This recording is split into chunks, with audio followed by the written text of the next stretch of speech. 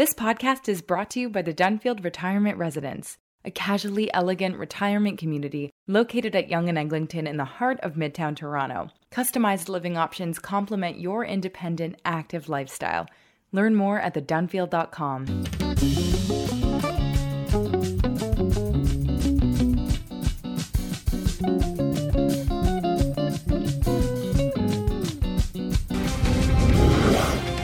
Never stop searching for good ideas from both parties to improve Wisconsin. Here in Iowa, we may get up early, but we're not woke. Ohio needs an ass kicker, not an ass catcher. I promise I'll do everything. Those are some campaign ads from candidates in the U.S. midterm elections that were played on CNN TV a few days ago.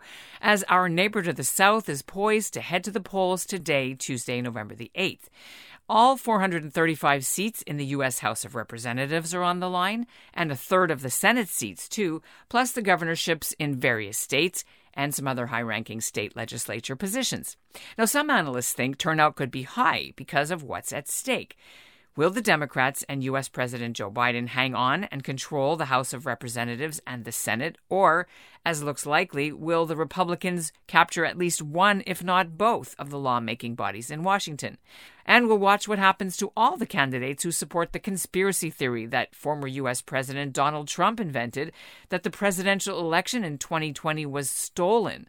So if they get in, will Congress stop the investigation into the January 6th attack on Capitol Hill or into Trump himself? There's a lot at stake for the world, for Canada, and for Jews too, with rising anti-Semitism. Because when these kinds of things happen and democracy is in turmoil, historically speaking, we know it's never been good for Jews. Political commentator David Frum says American democracy is now in a period of what he calls regress. There's pressure on the American democratic system. There's a lot of attempts to deprive people of the vote if they are of the wrong skin color or they're not affluent enough. But still, these are meaningful democracies. People have power in their hands, and they should believe that the power will be effective if they operate it. I'm Ellen Besner, and this is what Jewish Canada sounds like for Tuesday, November the 8th, 2022. Welcome to the CJN Daily, a podcast of the Canadian Jewish News, sponsored by Metropia.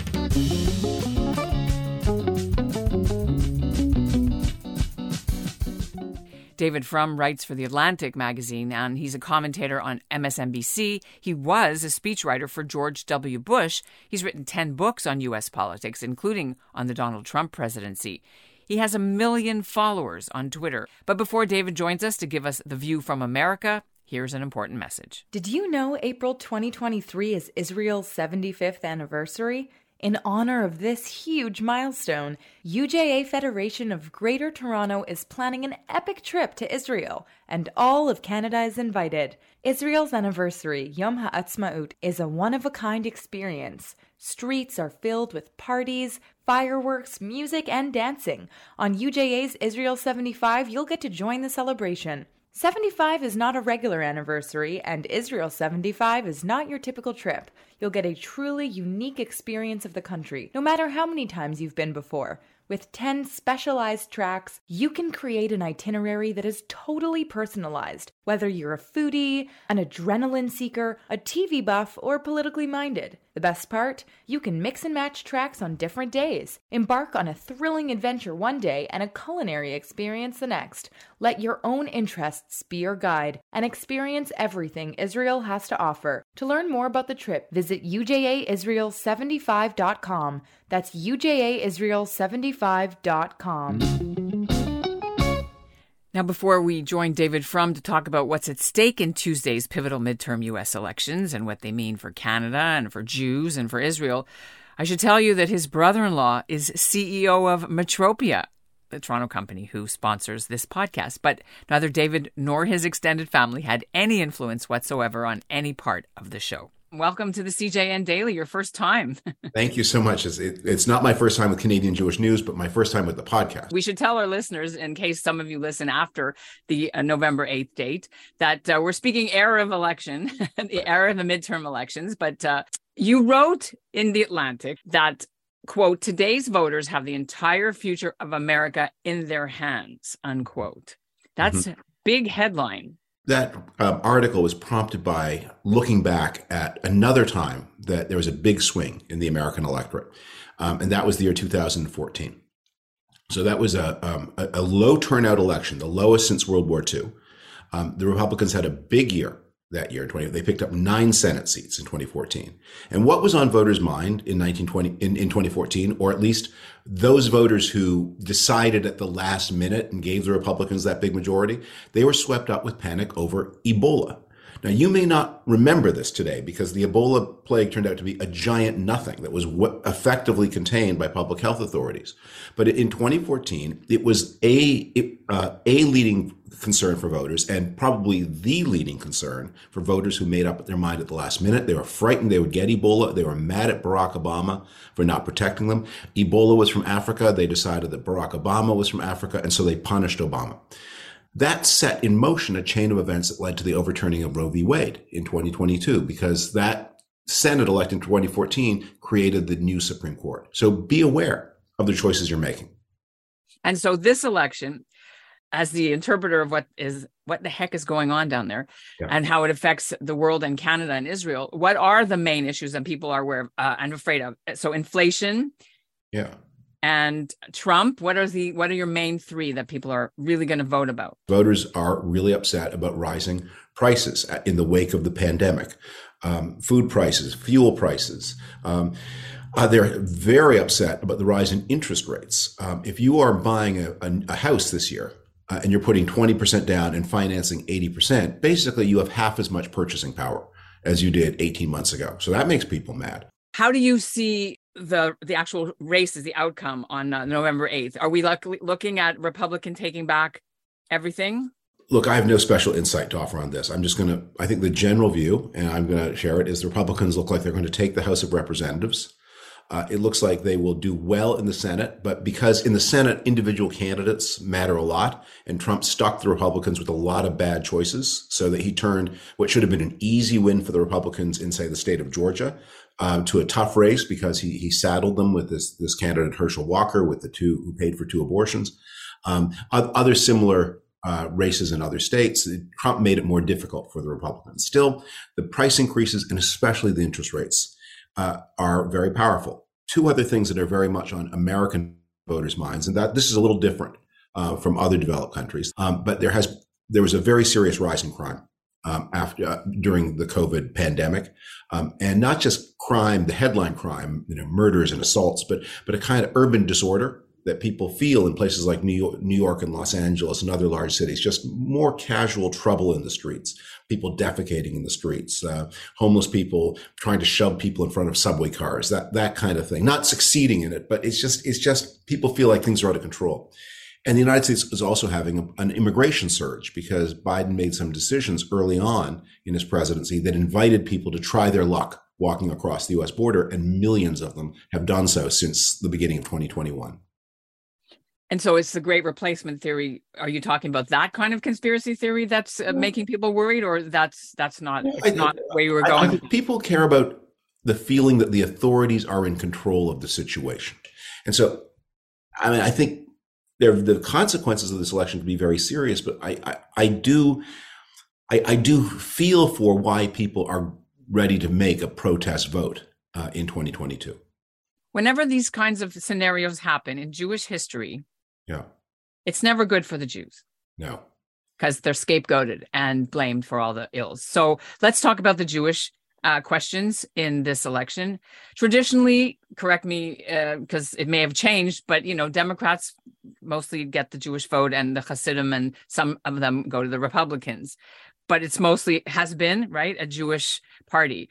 How has that changed now in the last few years? Well, this you raise a very profound point, and this is something that I think Jews know, but maybe we don't always articulate it. Anti-Semitism is not like other forms of bigotry. Anti-Semitism is above all a conspiracy theory. It's a belief. The anti-Semite does not believe that the Jews are inferior and to be despised. He believes the Jews are superior and to be feared. In many ways, you could argue it's the first and original of all conspiracy theories. So if you live at a time where, because of COVID and because of Trump, conspiracy theories are in the air, you start, and I'm sure many of you have had experience, many who are listening to this know someone who started off with weird ideas about COVID, and they began getting other weird ideas. And then someone who 2 years ago was not an anti-Semite suddenly is talking about the Rothschilds, because there's this kind of magnetic effect that once you're drawn into the conspiracy world, you're looking always for the secret within the secret within the secret. And sooner or later, that path leads you to the Jews. And so I think that plus the new possibilities of social media are opening the way to an expression of anti-Semitism that is more intense than it was 10, 15 years ago. And with, of course, very famous people, famous music stars, famous sports stars.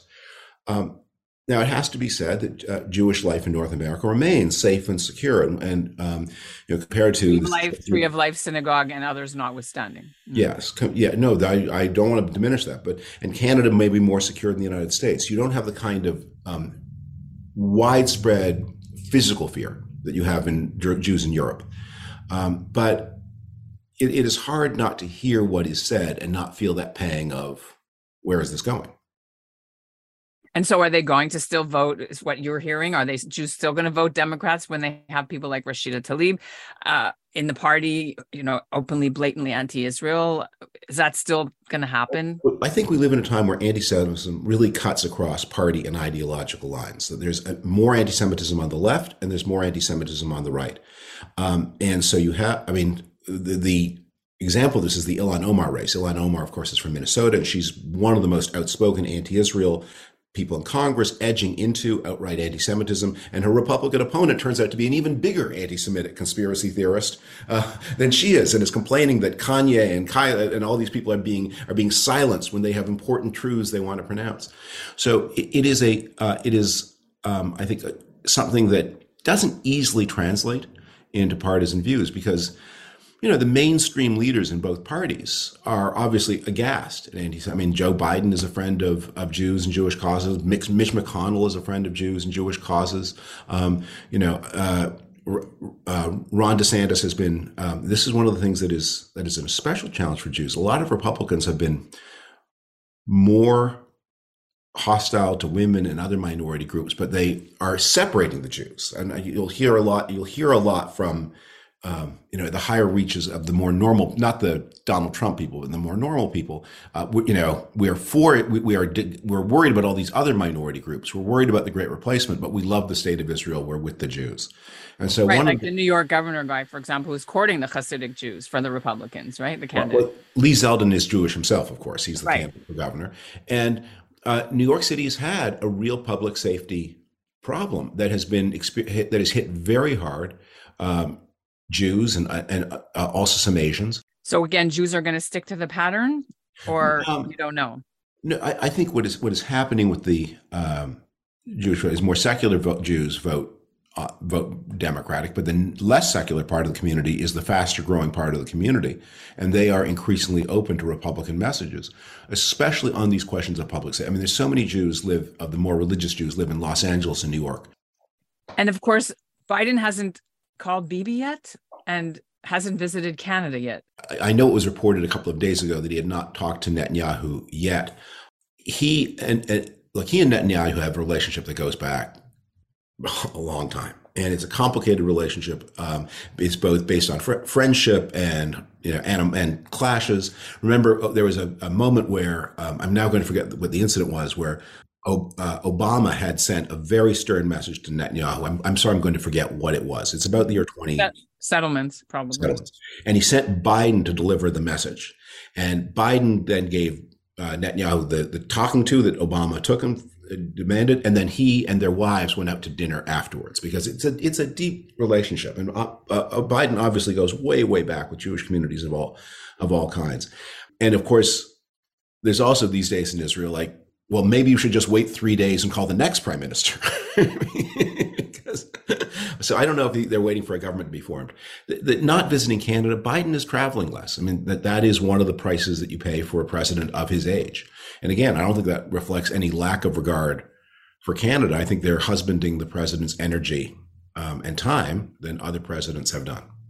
We do have another 2 years of Biden. And how should the Canadians feel about policies such as electric vehicles or Keystone or whatever? So in terms of the relationship with Canada and what our interests are, should we worry? Yeah, well, one of the ways that Biden has been consistent with Trump, that one of the areas of continuity has been Trump was very hostile to trade, international trade, and Biden has been a less trade-friendly president than any president until Trump. So many of the Trump barriers to trade were left in place. Biden wants this big Buy American provision, which has historically, it's been in law, but for defense procurement, but Canada got a lot of exemptions. But Biden is not really interested yet in expanding trade. They're not seeing trade progress, and we need it. We also need to have a whole new approach to energy integration. We are moving into the post-oil era, but natural gas remains more important than ever. We need a common carbon frontier around North America. We need a nuclear strategy that integrates nuclear power, carbon-free nuclear power into our planning. And it will be stronger if the Canadians and the Americans do it together. And none of that is happening either. Either way, whoever is going to be in 2024 is what? Well, I don't know what 2024. It's not happening now, and that the Republican Party has been swept up in all kinds of narrow nationalism, especially on trade, and the Democrats have been infected by some of that same disease. I think they're less assertively hostile to America's friends than the Trump Republicans have been, but they're not as helpful as they could be on a lot of these economic issues. They've done a great job standing by Ukraine. I think there are some positive things to say about American foreign policy. The Middle East looks a lot more stable than it used to do. But on North America, we need to move forward to a border that is open to trade, to commerce, to investment, to energy flows. And that we're not making the progress we need to. Okay. And I'm sure you've heard this. Lots of people that we speak to and in the news as well, who have family in the States, they're like, what is going on with you people? And everybody's really worried. Mm-hmm. Like emotionally worried about the health and safety of the world and what is happening in the United States. Are you obviously hearing that too? Yeah. It's way more than it ever has been in my lifetime. Well, I have a standing joke about this, which is there's very few things. It's very rare to encounter an Ashkenazi optimist, because basically the optimists were the people who stayed and they didn't have grandchildren, and the pessimists were the people who left and they did. So we're genetically selected, I think, for pessimism. All of that said, I think it's important, however you feel, to think and act like an optimist, because the worst thing that pessimism does to people is it makes them feel powerless. And we are not. We do live in democratic systems. So whatever your feelings, you have to think as if your actions matter. You have to think optimistically, even if you feel pessimistically. A friend of mine who's American, who lives here, said she can't vote because it's too hard. There's so much paperwork, and a lot of people are worried that there'll be a low turnout. Yes. It doesn't look like there's going to be a low turnout, but it is certainly true that in many states, Republican governments have tried to make it harder for people to vote, especially people of color and young people. And this is a long tradition in American life. It's not coming out of nowhere. It's a story of up and downs, of progress and regress. And we are definitely in a period of regress for American democracy. But that doesn't have to be the end of the story. There have been periods of regress before, and they're followed by periods of progress. So I have to hope that today's period of regress is the prelude to tomorrow's period of progress. It's going to be very uncomfortable for the next few years while this happens. It is indeed. And that's what Jewish Canada sounds like for this episode of the CJN Daily, sponsored by Metropia, integrity, community, quality, and customer care. Today's listener shout-out goes to Adam Beryl-Wetstein in Toronto. And we'll end with a reminder that Remembrance Day is coming up on Friday, November 11th, and Jewish groups in Canada are planning several ceremonies. B'nai B'rith and the Jewish War Veterans Toronto Post will have a ceremony online on the B'nai B'rith Canada website beginning at 11 a.m. Eastern Time on Friday, and I put the link in our show notes. Ottawa's Jewish community will be putting up flags on the graves of veterans at the Jewish Memorial Gardens. Montreal's Baron de Hirsch Cemetery will have a Remembrance Day ceremony too. And on Sunday in Toronto, November 13th, the Yids on Wheels with the Riders of the Covenant Motorcycle Clubs will host one at the Jewish Cenotaph at Mount Sinai Cemetery at 11 a.m. If your community is having something and you want me to talk about it or publicize it on our show, just email me and we will do so. ebessner@thecjn.ca.